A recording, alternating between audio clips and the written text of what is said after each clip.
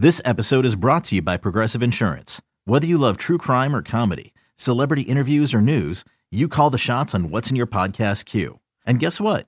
Now you can call them on your auto insurance too with the Name Your Price tool from Progressive. It works just the way it sounds.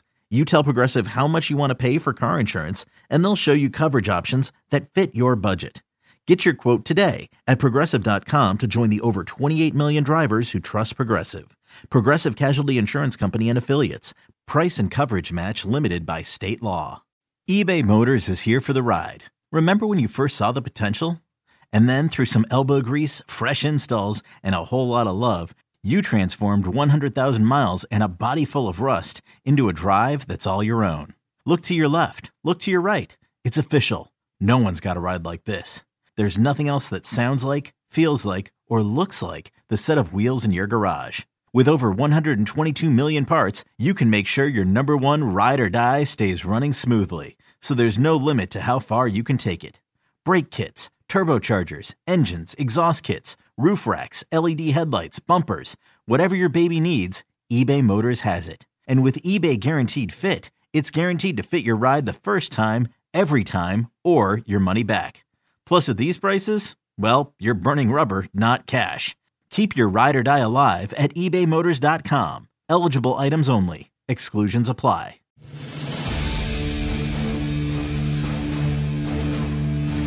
The following is a presentation of Radio.com Sports.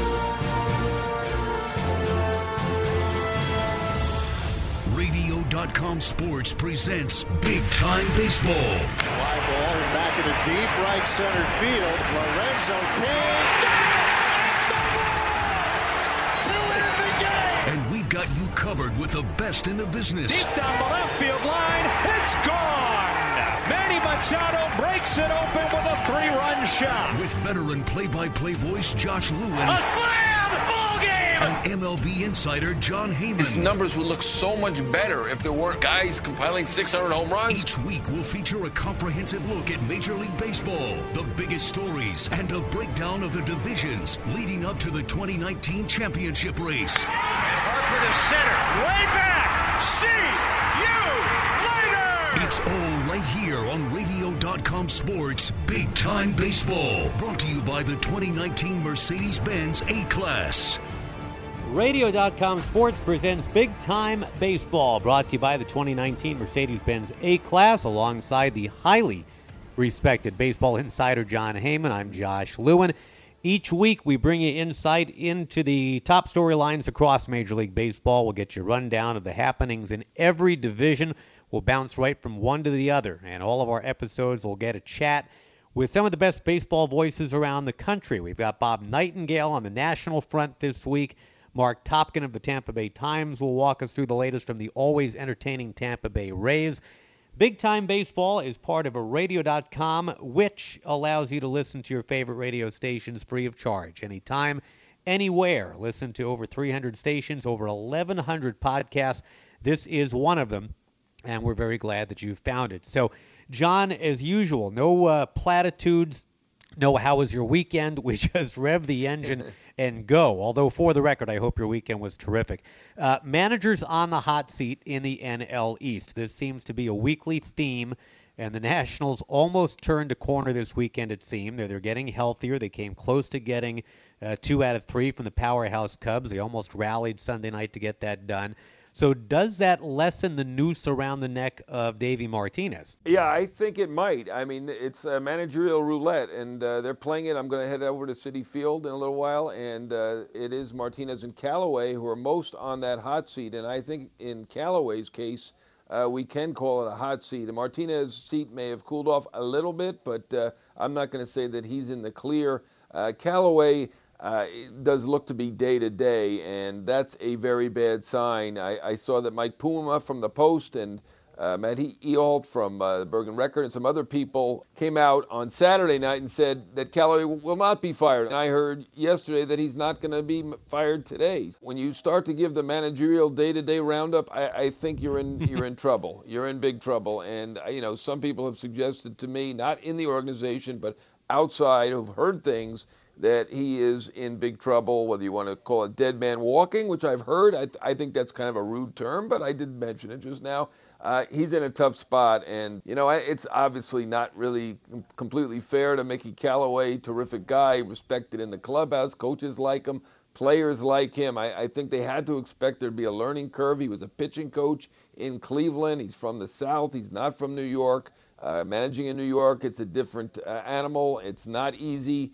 And there certainly is going to be a learning curve, and it's a work in progress, and he's still working on it. And at this point, it doesn't look like he's going to get a lot of time. He's okay on Monday as we speak now, but we don't know how long that's going to be. It's really interesting, though, because somebody could save their bacon at the other one's expense. I mean, if somebody wins the first three of this series, the other guy might get fired because of it, while the other guy saves his butt. The Mets lost 2 of 3, John, to the Nats last week, and they didn't face Scherzer or Strasburg. And they just got swept by the Marlins. The Marlins hadn't swept anybody in 70 series. So just kind of putting that out there. Wow. I hadn't heard that. Right? Yeah, it's pretty stark. And the questions are decent. I mean, Tomas Nido is not catching Jacob deGrom. And you look at the numbers, he should be catching Jacob deGrom. Why won't Callaway take a stand on Robinson Cano? I mean, there's a whole bunch of things that, and I like Mickey very much, but there's things that just kind of get pointed out in neon when you're 20 and 25 and supposed to be 30 and 20. You were around the team for quite a long time, every day, even more than I am. So you certainly have a good perspective on things. And I don't think there's been any one terrible thing. I mean, you could point to the Cano situation. You could look at the Nido not catching deGrom, as you said, but I think that series was just a real killer to lose 3 straight to the Marlins, a team that had come in at 10-31 on pace to break the 1962 Mets record for ineptitude with 120 defeats. And to lose 3 and to do it like that, where you have Alcantara shutting them out with 80-something pitches and no runs in 19 innings. Yeah, incredible. And Lopez with a one-hitter. They were doing nothing, and they just showed no spark whatsoever. And, the Marlins, obviously, I'm not saying anything people don't know, are the doormat of that division. The division is not what we thought it was going to be, but the Marlins are the clear doormat, and you've got to take advantage. It's one thing the Yankees have done so well over the years, but I think that really just shined a spotlight on it, and it's clear that Callaway is in a situation right now where some people are going to say it looks like he's being strung along, or it's just a bad situation where the total focus, fair or not, is on the manager. I hope Mickey saves it for himself. Great guy. I hope they turn it around. But I got to ask you, John, would a Joe Girardi or a Buck Showalter or a Dusty Baker, a veteran guy like that, ever be willing to consent to accept that team's commitment to chaos and nonsense as it's perceived? Yeah, I've heard that speculation that there'd be a lot of people who wouldn't want that job, and I'm not sure that that's true. I personally don't think that's going to be the way that they go, just because they're going to choose to go with Jim Riggleman, who's the obvious interim. He's an all-time interim manager, did it with many, many teams, and did it very nicely. He's not going to steal the back pages. He's not going to, excite the fan base probably, but in mid-season, it's hard to bring in a veteran manager, particularly ones that you mentioned that have those kind of names, Girardi, a Showalter, a Dusty Baker, even a John Gibbons, guys who are going to want to install their system in the middle of the season. It just isn't done. I know this is rare where you see 4, 5, 6 guys out there without jobs who have a pedigree, great resumes like Showalter and like Girardi. But I think it's not done for a reason that's simple, which is it's easier to take someone on the staff who knows what's been going on since spring training and maybe make a tweak here or there and doesn't overhaul things. So I'll be shocked if it's not Jim Riggleman, who's the interim. At this point, I'll be surprised if Mickey lasts several more weeks. As a matter of fact, at this point, I got to be honest, and I'll be even more surprised. And I know I've seen the speculation that Mickey's only staying today, tomorrow, the next day because they're looking. To me that'd be surprising. And beyond that, Joe Girardi made $4 million a year with the Yankees. The Mets will be paying Callaway. I know it's only about $1 million a year, but I just don't see that happening. I'd be shocked if they. I don't want to say shocked, surprised if they brought in a Yankee, Girardi or Showalter. No knock against them. Obviously, the Yankees have a great history. Showalter's got a great record. Girardi won a World Series in 2009, but I'm just not seeing that happening. It's a frustrating time for all concerned. Todd Frazier yelled at a fan on his way off the field the other day, which kind of segues, and I hope you don't mind. I'm going to jump all the way across to the NL West, and I'm sure you know where I'm going with this, talking about a fan getting yelled at or perceived to be getting yelled at. And this was not McDowell back in 1995. The Yankee flipper is right with the New York tabloids had fun with that, right? This was not Albert Bell. This was not Reggie Smith from back in 1981. But earlier this week, Ian Kinsler in San Diego crossed home plate after a game-winning home run for the Padres, and he proceeded to shout a rather profane message for either the fans of San Diego, who have been writing him, or, as he says, simply to rev the engine of his teammates. And this message of profanity, and we will be careful even on a podcast, it's a song by CeeLo. It sounds vaguely like the word vacuum.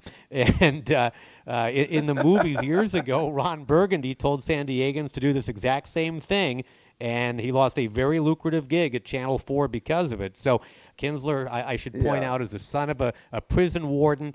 He's always been known as a tough guy, hard-nosed teammate. He says he was just trying to fire up his troops. What do you think that was? I liked your clues, by the way, as to what he said. That was ingenious on your part. Well, I tried to leave it vague, yeah. You're right. It wasn't Jack McDowell flipping the bird as he walked off the mound in the Yankee Stadium. It didn't attract that sort of attention. Of course, it's San Diego, and that's what makes me question the whole thing. I do like Ian Kinsler. I like him very much. You're right. He can be a tough guy, but, I mean, come on. If he's really a tough guy, it's San Diego, right? I mean, how much could they be riding him? This is not Philadelphia. He should be able to handle it a little bit better than that. And I understand him saying he's firing up the team, and that may be part of it. I'm not saying he's lying about it, but to me, he shouldn't have gotten to that point where the San Diegoans upset him that much, because people in San Diego, and I've been there many, many times, they're generally pretty happy people. They've got the beach, the weather's perfect, it's wonderful downtown. I'm not there every day, but I'm not imagining them going nuts on him and swearing at him day in and day out. Maybe I'm wrong. Nobody's picketing. Nobody's making signs. Yeah, I mean, I was surprised when I sat in the bleachers in Anaheim one time, and boy, that was a tough crowd. That's tougher than Yankee Stadium bleachers, if you can believe it. You wouldn't think so, but to me, San Diego, come on, it can't be that bad. You gotta be able to take what San Diego dishes out. Well, let's keep it nice. Let's keep it in places where they tend to treat their people kindly. Let's go to St. Louis. Talk NL Central here for a second, where, by the way, Yadier Molina leads Major League catchers in stolen bases. Got 3 of them. Guy's like 105 years old. Probably not quite as old as you think, since you think he's 105, but he is a baseball savant. So, don't be surprised by anything he does on the field. No, he's incredible, and he always seems to get stronger as seasons go on, which is impossible for catchers. But here are the Cardinals. They're middle of the pack, and I think for one reason, John, is because their pitchers have not been good. They're dead last in the NL in wins above replacement. They're giving up a ton of home runs. Andrew Miller is not the only culprit, but he's certainly on the list. What do you make of St. Louis? And I'll tag that with, what do you make of Milwaukee right now? Because they're pitching. Zach Davies leading the National League in ERA until the other day.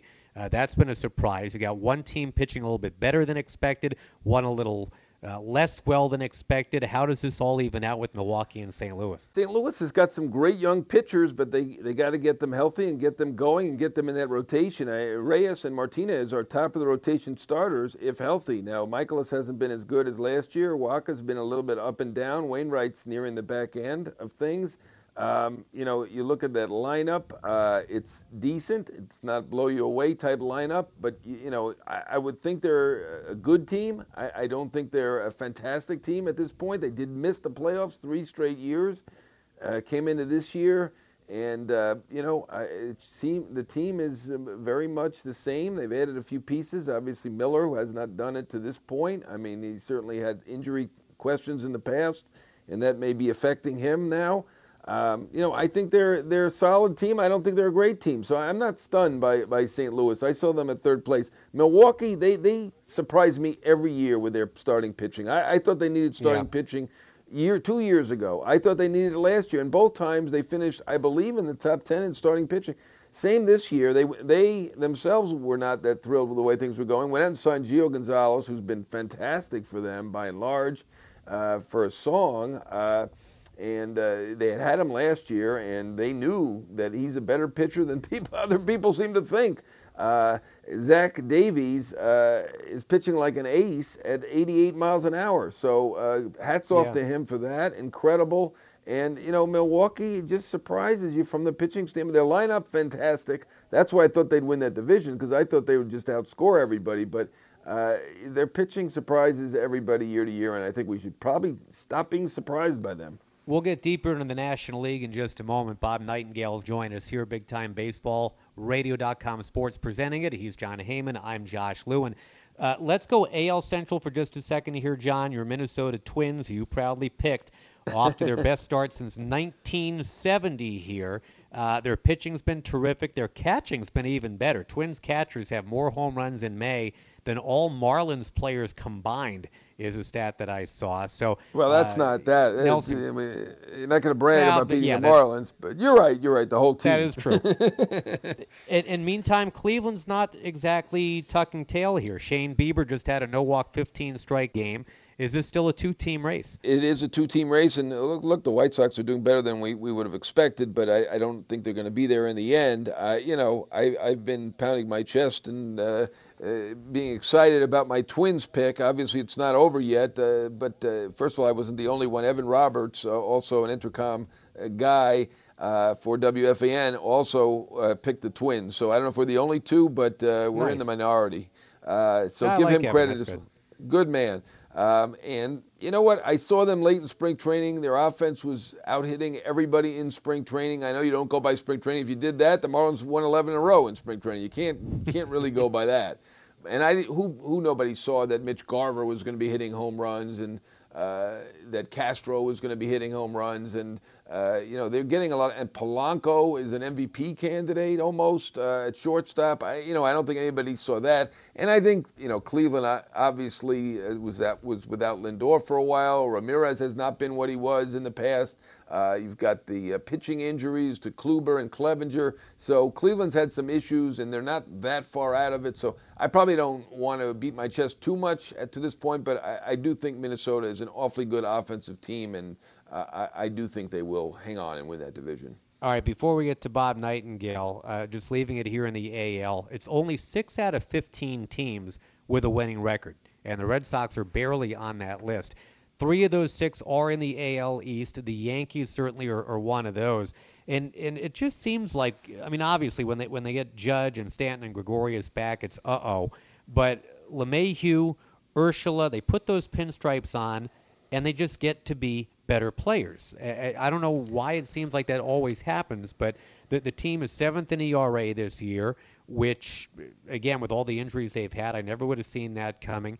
Is there something to that, John, where, could Kendrys Morales throw on those pinstripes? He's the third number 36 they've run out there in a stretch of 10 days, but he could put on those pinstripes and become the best version of Kendrys Morales possible. It is possible. Obviously, Kendrys Morales is talented, and they looked at the analytics there. His numbers that you see on the surface, the batting average and OPS, not good, but if you looked at the hard hit rate and things like that, he looked like himself, or maybe even a better version of himself. So, they've been in on the analytics for a long time. They have the most money, obviously, we know that, but they do a lot of smart things. Urshela, they got him for a song. Voit, they got him for a song. Herman, who's been fantastic and looks like an all-star at this point, he came in the Prado deal, and a lot of people didn't love that Prado deal at the time, but obviously the Marlins compounded it by giving Prado a $30 million contract afterward. But I mean, it turns out to be a great deal for the Yankees just because Germán was kind of seen as a thrown in there. So Cashman and company do a very, very good job, and it's been interesting to watch them weather the storm of 13 injuries. So pretty amazing on their part. All right, later on we'll talk to Mark Topkin about more out of the AL East. But coming up, Bob Nightingale to get us back to the National League. Along with Jon Heyman, I'm Josh Lewin. This is Big Time Baseball, presented by Radio.com Sports. Let's take a look around the game with one of our veteran baseball scribes. It's Bob Nightingale. Hi, Bob. On Radio.com Sports, Big Time Baseball. We continue Big Time Baseball from Radio.com Sports. Josh Lewin, Jon Heyman with you, and the great Bob Nightingale taking some time to join us. We've already kind of zipped through some American League storylines. We've hit on a few National League, but wanted to do a deeper dive with Bob. And we don't always start in Pittsburgh. I mean, normally we'll do like a big New York or LA kind of thing, but for a team that's been kind of 500-y all year, what a fascinating run the Josh Bell has put together. And Bob, I know you've been following this a little bit, and Josh Bell is a guy that I think a lot of people are waiting on to pop at some point. He has exploded right now. Yeah, and this is a guy who set a National League record for a switch hitter when he hit, the 36 or 26 home runs his rookie year. Then last year went down at 12 and 62. He was about to lose his starting job. And then he talked to David Freese before Freese got traded to Dodgers. Said, hey, what do you think about just going to Southern California, get away from everything, and then work out? And so that's what he did. He went to his agent, Scott Boras, went to his facility, worked out with a hitting guru named Joe DiCarlo, and spent all 4 months there. I think he went home for 10 days, and that was it. And now he's just stuck to one approach, and here he is, with the 14 home runs. He's got 44 ribbies, tied for the Major League lead, and just carrying that offense. Here's a team, they've had more players on the injured list than the Yankees, and they're 4 games over 500. Hey, Bob, Jon Heyman here. Here's another interesting team that you've tweeted about a lot lately is the San Francisco Giants. 2 people in particular, holdovers from their glory years. I think they're removed from those glory years right now and look like they are in need of a rebuild. I'm wondering if they're going to do it. But 2 guys I want you to touch on. One is Panda. You mentioned that you thought he was almost cut in spring training, and right now he's got an OPS of around 1,000. He's got the only player on the team with a WAR over 1. I don't know. Is the guy just fantastic in San Francisco, terrible in Boston? It's very weird. The other guy, of course, is the guy we're going to be talking about throughout July, and that's Madison Bumgarner. Do we really believe that he's going to be traded? To me, the Giants love to hold on to their stars, and I just don't know if they're going to quite get what they want to get for him. And my bet today, at least, is that they're going to hold on to him. What do you think? Well, with Sandoval, John, yeah. I mean, Bruce Bochy was the one in the coaching staff fought tooth and nail to keep this guy. And he's been their best all-around player. He's been great. The fans still love him. He's a freebie since the Red Sox are still paying his salary. So he's been great for them. I don't think they would trade him, but he would have some value as an extra guy for sure. In Bumgarner's case, I just think with the new regime, John, it's just the philosophy changes. I mean, they want to rebuild, and you got to rebuild by trading Bumgarner. His trade value was down last year and during the winter, but now it's climbing up. They had about 6 teams watching him in Phoenix the other day. He was still hitting 93 on the gun on his first pitch, and so he's getting closer back to the Bumgarner mold. I don't think we'll still see the World Series Bumgarner, but still a very good pitcher. So I think with Bumgarner and the guys in the bullpen with Will Smith and Tony Watson, maybe Sam Dyson, you can start that rebuild. So, but you're right, John. If they can't get what they want from Bumgarner, if they want to, they can at least hold on to him and get a high draft pick next year. And staying in the NL West, Bob, if you don't mind, Arizona continues to surprise people. They're mashing lefties. They're humming along above 500. They got a better record than the Red Sox. Yeah, they're playing okay. They had stumbled in the homestand, Josh. They went 4-6. I want to say they played 20 of their next 26 on the road. So they're playing some nice baseball. And, Zach Greinke, they were worried he might miss some starts with his stomach problem, stomach strain, I should say, and he'll be fine. And this guy, very quietly, is still, pitching as well as ever. He doesn't have that same velocity, but just such a sharp guy. I mean, everybody can learn from him. He reminds you of Maddox, the way he sets up hitters, everything else. I'm still not sure if somebody would be willing to take his whole contract. I doubt it, but I think it would take most of it now. And it'd be interesting if the Diamondbacks do fall in the race.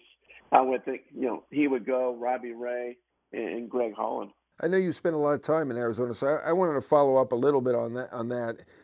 Greinke, with the 3 years to go and over $100 million to go, there's definitely a question there. But what do you think Arizona's mindset is right now? I saw that Mike Hazen, the GM, had suggested they may add a pitcher, and I think that's accurate. But could they add a pitcher and then subtract Greinke? They're kind of in the middle right now. They're in the middle rung. They're close to contention, possibility. I think they were thinking they would take a little bit of a step back this year. What do you think their head's at in terms of selling, buying? What are they doing? I still think they're going to sell, John, if they're on the race. I think 2 years ago they wanted to sell, but they made the wild card, so they couldn't. And, obviously, they were planning to sell at this year's deadline, or they would have kept a Goldschmidt and a Pollock and a Patrick Corbin, to let those guys go. But the way they're hanging around right now, they are kind of no man's land. So not sure what to do. I still think they would like to dump guys and start the rebuild in earnest. Let's be honest, and there's no way anybody's going to catch the Dodgers in the West. Just too good of a team. And I'm just not sure how much you really want to go for it just for a wild card spot. When, let's face it, I mean, no one's as good as the Dodgers in the National League. The Cubs are probably the second best team. I can't see the Diamondbacks getting past either one. Kind of working our way up the ladder towards LA in that division. I want to ask you about the Padres, who need starting pitching because they've got some soft throwing lefties with Casey Lauer. Markavich is already back down now to work on some things. They got a fourth lefty who's a converted reliever, Matt Strahm. Doesn't it seem like adding just a veteran guy, if not Keuchel, I don't know who else it would be, but knowing that A.J. Preller was with the Rangers when they brought in Cliff Lee back in 2010, just kind of from out of nowhere, is it possible that San Diego would get inventive? They're not going to bring back James Shields, I understand that. But is there something inventive they could do or would do? I would think they want more of a young starter, that can hang around for a few years. Like a Robbie Ray type, you still have him in control a year after this one. I would think someone that's just a couple of years, like a Trevor Bauer, another interest in him. But, I can't see any way in the world the Cleveland Indians let Bauer go, and they're still a dangerous team. Hey, a guy like Gio Gonzalez, who had been perfect. Wade Miley. So many teams whipped on Miley. You see what he's doing now for the Houston Astros. So they may have to wait for a while. Just grab one of these guys from the teams that dump. I don't see him paying big-time money. And I can't see him giving up a ton of prospects just because they spent so many years trying to get these prospects. Bob, you're a National League guy, and the hot topic this week is the managerial situation with Mickey Callaway. And obviously, Davey Martinez is still a bit of a question. There's been a little bit of talk on Don Mattingly, though I think they're going to give him the year. We've weighed in on this situation. Where do you think it stands right now, particularly with Mickey? Yeah, it's unfortunate. I mean, obviously it's not all Mickey's fault. Who knows how much of it is. But, every time we talk about a managerial firing, it's never really all the manager's fault, but they're always the fall person. Like Mickey, like even with Mattingly in Miami, these guys were inherited. They weren't their guys. So I would think, with the fans getting, so upset and everything in New York and them underperforming, I think unless there's a dramatic change, he'd have to be the guy that goes. They still owe him $2 million. Not that that's a huge thing in today's world, but you wonder if they would go the interim route, and say, let's grab Jim Riggleman. Riggleman did a very good job for the Reds last year on an interim basis. And this would be the most, probably the best team he's ever had when you throw in, what he had with the Padres and the Cubs and the Reds, the Nationals way back when. So I think Riggleman would be, if they're going to make a move, I think Riggleman would be a very good choice. He's carved out quite a real cottage industry for himself. He's like interim manager for hire, which he's just kind of gone all around baseball being exactly that. I couldn't agree with you more. I think he'd be a perfect guy to plug in there if they needed to. Thanks, Josh. Thanks, John. All right, we got a lot more still to do. Mark Topkin will join us in just a moment, talking Tampa Bay Rays and the AL East. It's big-time baseball from Radio.com Sports. He's been covering baseball for the Times over the past 4 decades, while on the Rays beat for their entire existence. And there's a shot into right field. That's got Carey. Gone! Home run for Meadows. And the Rays take the lead 2-1. It's Mark Topkin on Big Time Baseball. Big Time Baseball from Radio.com Sports. Josh Lewin, John Heyman with you, and a guy that's been spending time in New York with the Tampa Bay Rays, Mark Topkin, joins us currently. We're talking his coverage and covering guys like Brandon Lowe. I don't really mean to start there, Mark, but I guess I'm kind of wandering there. It's Lowe, not low. It's Lowe like wow. Which is kind of the jaw-dropping thing he's brought to this here in 2019. I know he had a patch where he was something like 10 strikeouts and 13 ABs. He steered out of that skid, had a nice weekend there for the Rays in New York. What's it like covering him and some of this other young talent? Yeah, it's been interesting, and I actually used that same little reference point in my head that it's Brandon Lowe as in wow. I think the Rays put it in the guide as now, but I've kind of switched that over to wow because watching this guy play and hit is amazing. He's listed at 5'10" and 185, and we've kind of had some friendly jousting back and forth. Because I told him I don't think he's actually either, and I think I'm probably right on that. And just a product maybe of the newer age of hitters, not as much the launch angle school, but just the timing everything up. And when you watch him hit a home run, and he hit his 10th yesterday at Yankee Stadium, it's like a little symphony, the way everything moves in the right direction.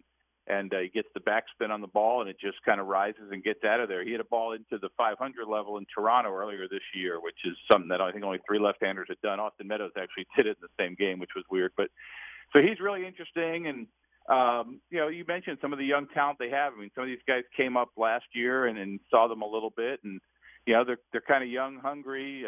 They're very accessible to the media. There's lots of good things about them. They don't make a lot of money, which is why they're with the Rays. Although Lowe did sign a deal this spring, so it's kind of what the Rays were shooting for. They kind of realized their farm system was pretty weak after the Friedman and Madden departures after 2014, and they made a concerted effort to rebuild it between drafting, making some trades for lower-level guys, and their goal was to get them to the big leagues at about the same time and try to reopen a window of contention, and this is potentially year one of that. Hey, Mark, John Heyman here. You mentioned Lowe. That was another great deal that they made to sign him up. I couldn't believe it when they did. It didn't seem like he had much of a track record, and here they signed him, and it looks very, very smart. But I'm going to ask you about another smart deal that they made. And at the time we raised our eyebrows. We couldn't believe what they were able to get for Chris Archer. Now, they had made a good signing with Archer, getting him under market, raising his value beyond what he had done on the field. But to end up with Meadows and Glasnow, 2 terrific young talents, to me was incredible at the time. Did they surprise themselves with that trade? And are those 2 players exceeding expectations? And of course, you got to ask on Glasnow, how is he doing? To start at the back, I mean, Glasnow was off to a great start, and in fact, arguably the best pitcher in the majors, maybe depending on how you looked at it statistically, through the first month and a half or so. But felt something in his elbow last weekend, so about 10 days or so ago. They seemed very encouraged that it wasn't, Tommy John level or anything close to that. It wasn't surgical. It's something that they think is going to be okay with rest. He should start playing catch this week, which will probably be the most determining factor. Obviously, has had a huge impact, would be a huge loss either way. And just going back to your question, John, it's a great question, and it's one that, you can always take snapshots of these trades at different times. And, initially last year, Meadows was kept at AAA, and Glasnow was very erratic. But the Rays had a vision, which was Pittsburgh had kind of given up on him. I mean, they kind of shuttled him into a middle relief role and changed stuff with him a couple times. And I think, they were frustrated with him. He was frustrated with them. So the Rays just said, you know what, come over here, August 1st, whatever it was, and just start the rest of the year. We'll figure this out as we go. Let's see what works best. And then he went, okay, some good ones and some bad ones. Came into spring training, had arguably one of the worst springs ever, 0-5 with a 10 ERA. So all the people who say spring training doesn't matter, all those truthers are now going to have a very valid argument, because then he turned the switch and was tremendous once the season started. So, Is it as big of a heist as it looks like? Certainly right now it does. I mean, Meadows is one of their best offensive players. He, too, was hurt. He just came back a week or so ago. You know, the batting average, the home runs, the on-base percentage, the mature at-bats for a guy who hasn't been in the big leagues very much, all really impressive. Last night we talked about, and then the player to be named was this kid Shane Baz, who was a first-round pick, who's working his way up from Class A right now with the Rays, and big power arm who can hit high 90s, maybe 100. So they feel pretty good about that trade right now. Mark Topkin visiting with us from the Tampa Bay Times. Another member of that rotation I want to ask you about, Mark, is Charlie Morton, who obviously has been terrific, but he's been down on himself because he's walking more than he's used to. I think it's 25 now this year. Overall, though, this has got to be another one that feels like a gold star, right? Yeah, and it was interesting because, like John said, when they made the Archer trade, you kind of thought they were going to deal him at some point. It was a question of, where, who, for what. Charlie Morton, they don't usually shop on the top, shelf in the free agent market, and this was a guy who was going to get out there if Houston didn't re-sign him and probably get some pretty decent money.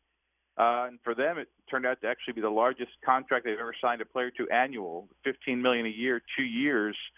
And I think they would tell you, in fact, the owner, Stu Sternberg, saw him during the weekend series at Yankee Stadium, and he said he's been pretty much worth every penny. I mean, they feel like what he's done on the field, and he's a great mentor. He's a mentor to Snell. He was a great mentor to Glasnow and will continue to be. And, he's one of these guys that's just he literally has been there and done it all. He's been hurt. He's been good. He's been bad.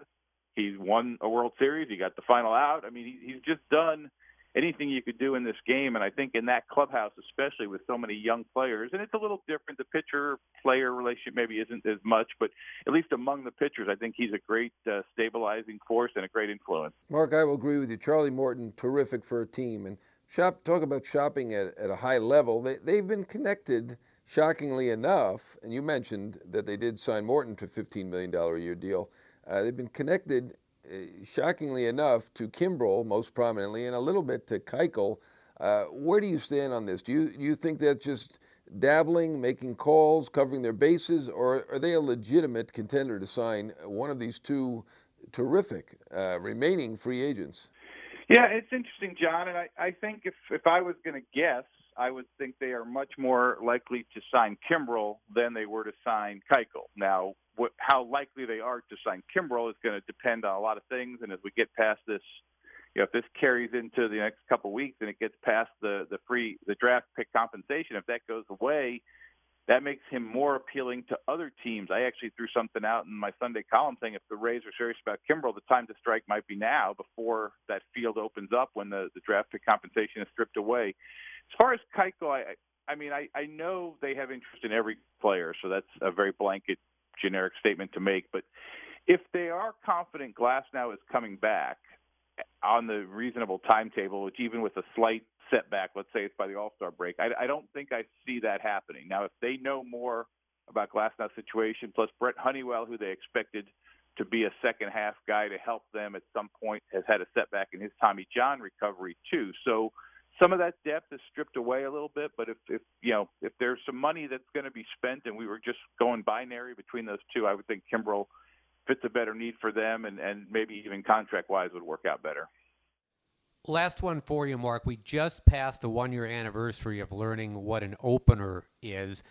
And is it so much of a new normal now that you're relieved that you don't have to go on shows and explain it to everybody? I mean, is it now so embedded in our baseball psyche? It's funny you say that because, and I'm not picking on these guys, but I guess the Marlins broadcasters were having a really hard time with it when the Rays were down there last week. I heard from a couple people via Twitter and an email or two that they didn't quite get it. And I think the American League teams are pretty familiar with it now. Certainly the players are, the managers are. You're seeing so many teams do it now. Pittsburgh trotted it out over the weekend, or the Yankees have dabbled in it a little bit, and the vocabulary, the nomenclature, everything is all a little different. I mean, Oakland calls the second guy the bridger. Somebody else was suggesting calling him the headliner. So it's a lot of different phraseology. But it's funny. Kevin Cash got a lot of questions this weekend. It was the 1-year anniversary, and by the way, no one got it a cake. I really think the opener is going to feel neglected because no one got it a cake.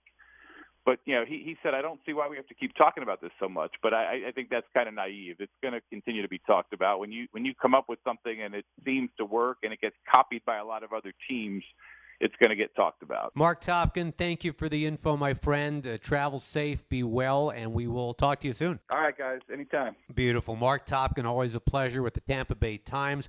A huge pleasure to get to John's Insider Nuggets. We'll go around the diamond in just a moment.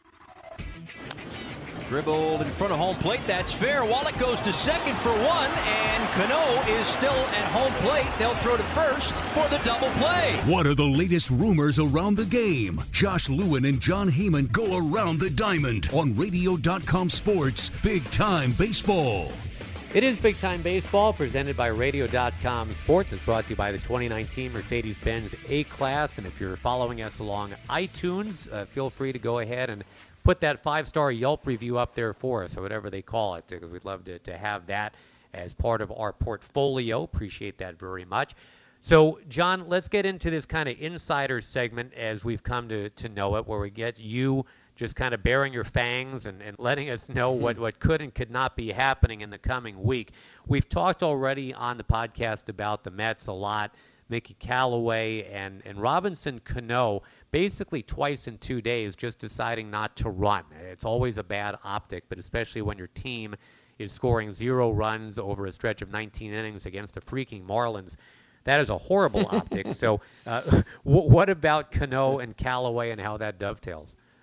Yeah, I mean, Robinson Cano, very likable guy, liked in the clubhouse, liked by the reporters, understand it, but I mean, he's done this for other managers, but this is the one that really could be affected. Mickey Callaway is in a situation right now where it's a very tough spot for him. He knows that Cano really has more power than he has, and it's very difficult to really lay down the law. And I certainly got it the first time when Cano lost track of the outs, and, you know, that'll happen. It's not good. And I got Callaway, talked to him, and didn't really come down on him. But then the second time, I think, where he didn't run and he thought the ball was going foul, although it was never foul. It was on home plate and then rolled into the line. So he misjudged 2 things, and, you know, I think at that point, Callaway, in a tough spot again, probably should have benched Cano, because to do it twice against the Marlins when things are going poorly, when your team's not hitting, he's not hitting, let's face it,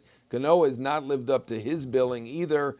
And but the problem is Cano very close to the GM, Brody Van Wagenen, who was his agent, who got him the $240 million deal, who got him the trade over to the Mets. And so Cano's in a position where he's got 5 years, $50 million.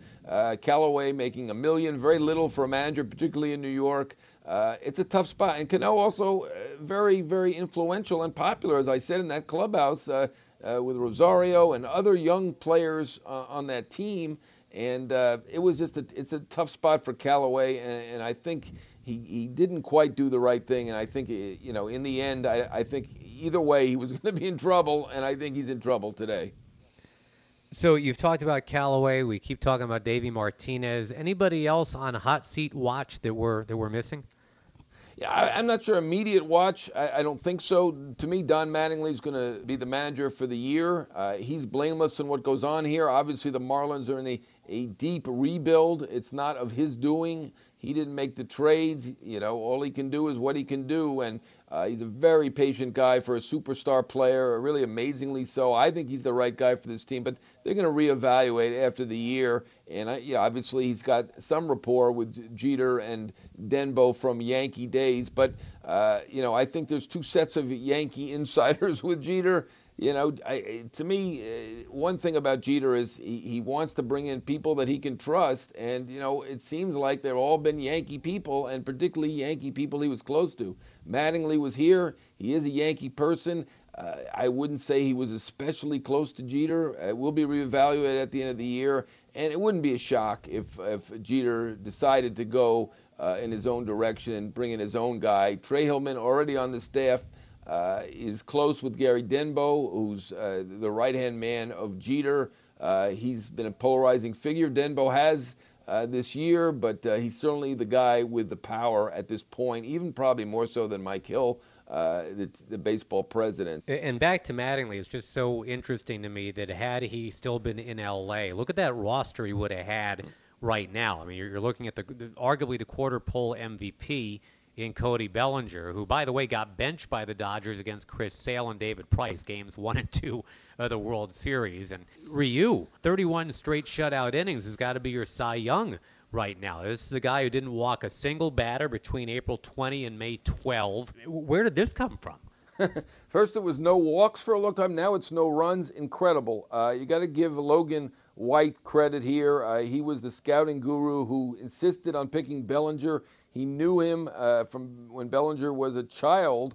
And, you know, the analytics guys in L.A. at that time saw the 1 home run as a senior in high school and said, what are we doing here? We can't spend $700,000 in a 4th-round pick on a guy who's supposed to be a power hitter hitting 1 home run. But Logan White knew him and picked him. And same with Ryu. Logan White was ostensibly the guy with the foreign picks, and Ryu from Korea was his guy. And, you know, he was incredible last year when he pitched.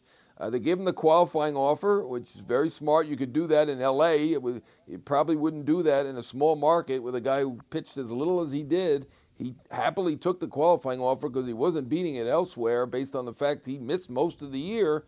And it's been a very, very good decision by the Dodgers, and he's been amazing. You're right. He's the Cy Young winner. Bellinger, the MVP, barely over Yelich. I mean, Yelich has been incredible, but Bellinger, I mean, the guy hitting 400, amazing. I mean, you would never think there'd be a power hitter hitting over 400 into the middle of May. It's just an amazing, amazing feat. We've seen threats of 400 in the middle of May, but it's usually a guy who's been a 300 career hitter, or Todd Helton's case also had the Coors benefit, but usually it's a Tony Gwynn type, somebody like that, a George Brett, somebody who has a history of batting over 300, not a guy who struggled against lefties and is now playing every day. Right. And give Bellinger credit. Give Bellinger credit from coming from that 1 home run in high school and from coming back from that tough World Series that he had.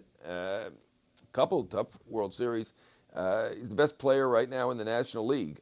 You know, he's played the best of anybody. We're all going to say that Mike Trout's the best player in baseball until proven otherwise, but right now, Bellinger, we can give him the best player in the National League. No, I'd agree with you. And John, before we wrap it up, this is our annual or weekly end of the podcast Keuchel update. And at some point, probably good. After the draft, I guess we you know, he's going to sign somewhere, I would think. But we've come this far. We might as well ask you one more time about Dallas Keuchel because we do it every podcast.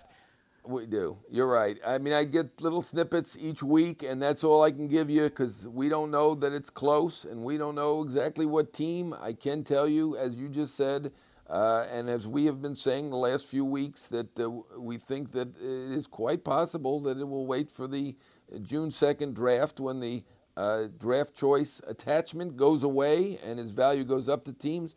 One thing I did hear is he was looking for the qualifying offer. I'm assuming that means prorated, so if you get half a year at the $17.9 million qualifying offer, that's basically $9 million, maybe $10 million they bump it up.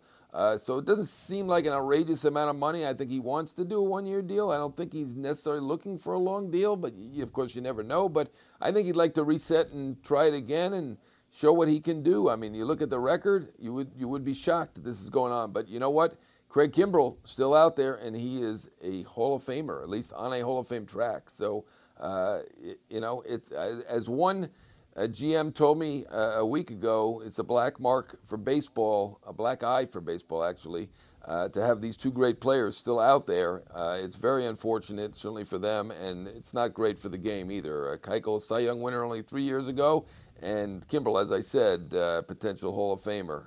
But June 2nd, I think you're right. I think we're looking at that as the key date. And that's why I'm glad we didn't name this the John Heyman Updates Everybody on Keuchel and Kimbrell podcast, because you're right. As of June 2nd, we would have had to change the name to something like Big Time Baseball, which is what we settled on anyway. John, thank you again, buddy. And thanks to our guests, by the way, too. Mark Topkin stopped by and Bob Nightingale, always a pleasure.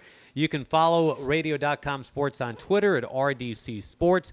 And indeed, it is Big Time Baseball presented by Radio.com Sports. We appreciate you listening. For John Heyman, I'm Josh Lewin. Talk to you next time. Thanks for listening to Radio.com Sports Big Time Baseball. Brought to you by the 2019 Mercedes-Benz A-Class. Josh Lewin and John Heyman will be back next week, diving into the latest across Major League Baseball. See you later!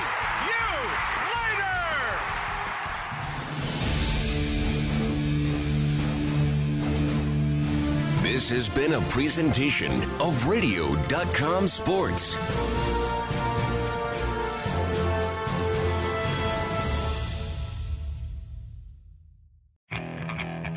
Okay, picture this. It's Friday afternoon when a thought hits you. I can waste another weekend doing the same old whatever, or I can conquer it. I can hop into my all-new Hyundai Santa Fe and hit the road. Any road. The steeper, the better. Because my all-new Santa Fe is available with H-Track all-wheel drive, so I can hit the trail without a worry in the world. Heck, with 3 rows and best-in-class rear cargo space, I can pack the whole family in with all our gear. We've got available dual wireless charging for our phones, so we'll never lose touch with civilization, and we won't lose touch with the primordial power of Mother Earth. So which is it? Waste the weekend or do something a little more epic? And conquer it in the all-new Hyundai Santa Fe. Visit HyundaiUSA.com or call 562-314-4603 for more details. Hyundai, there's joy in every journey.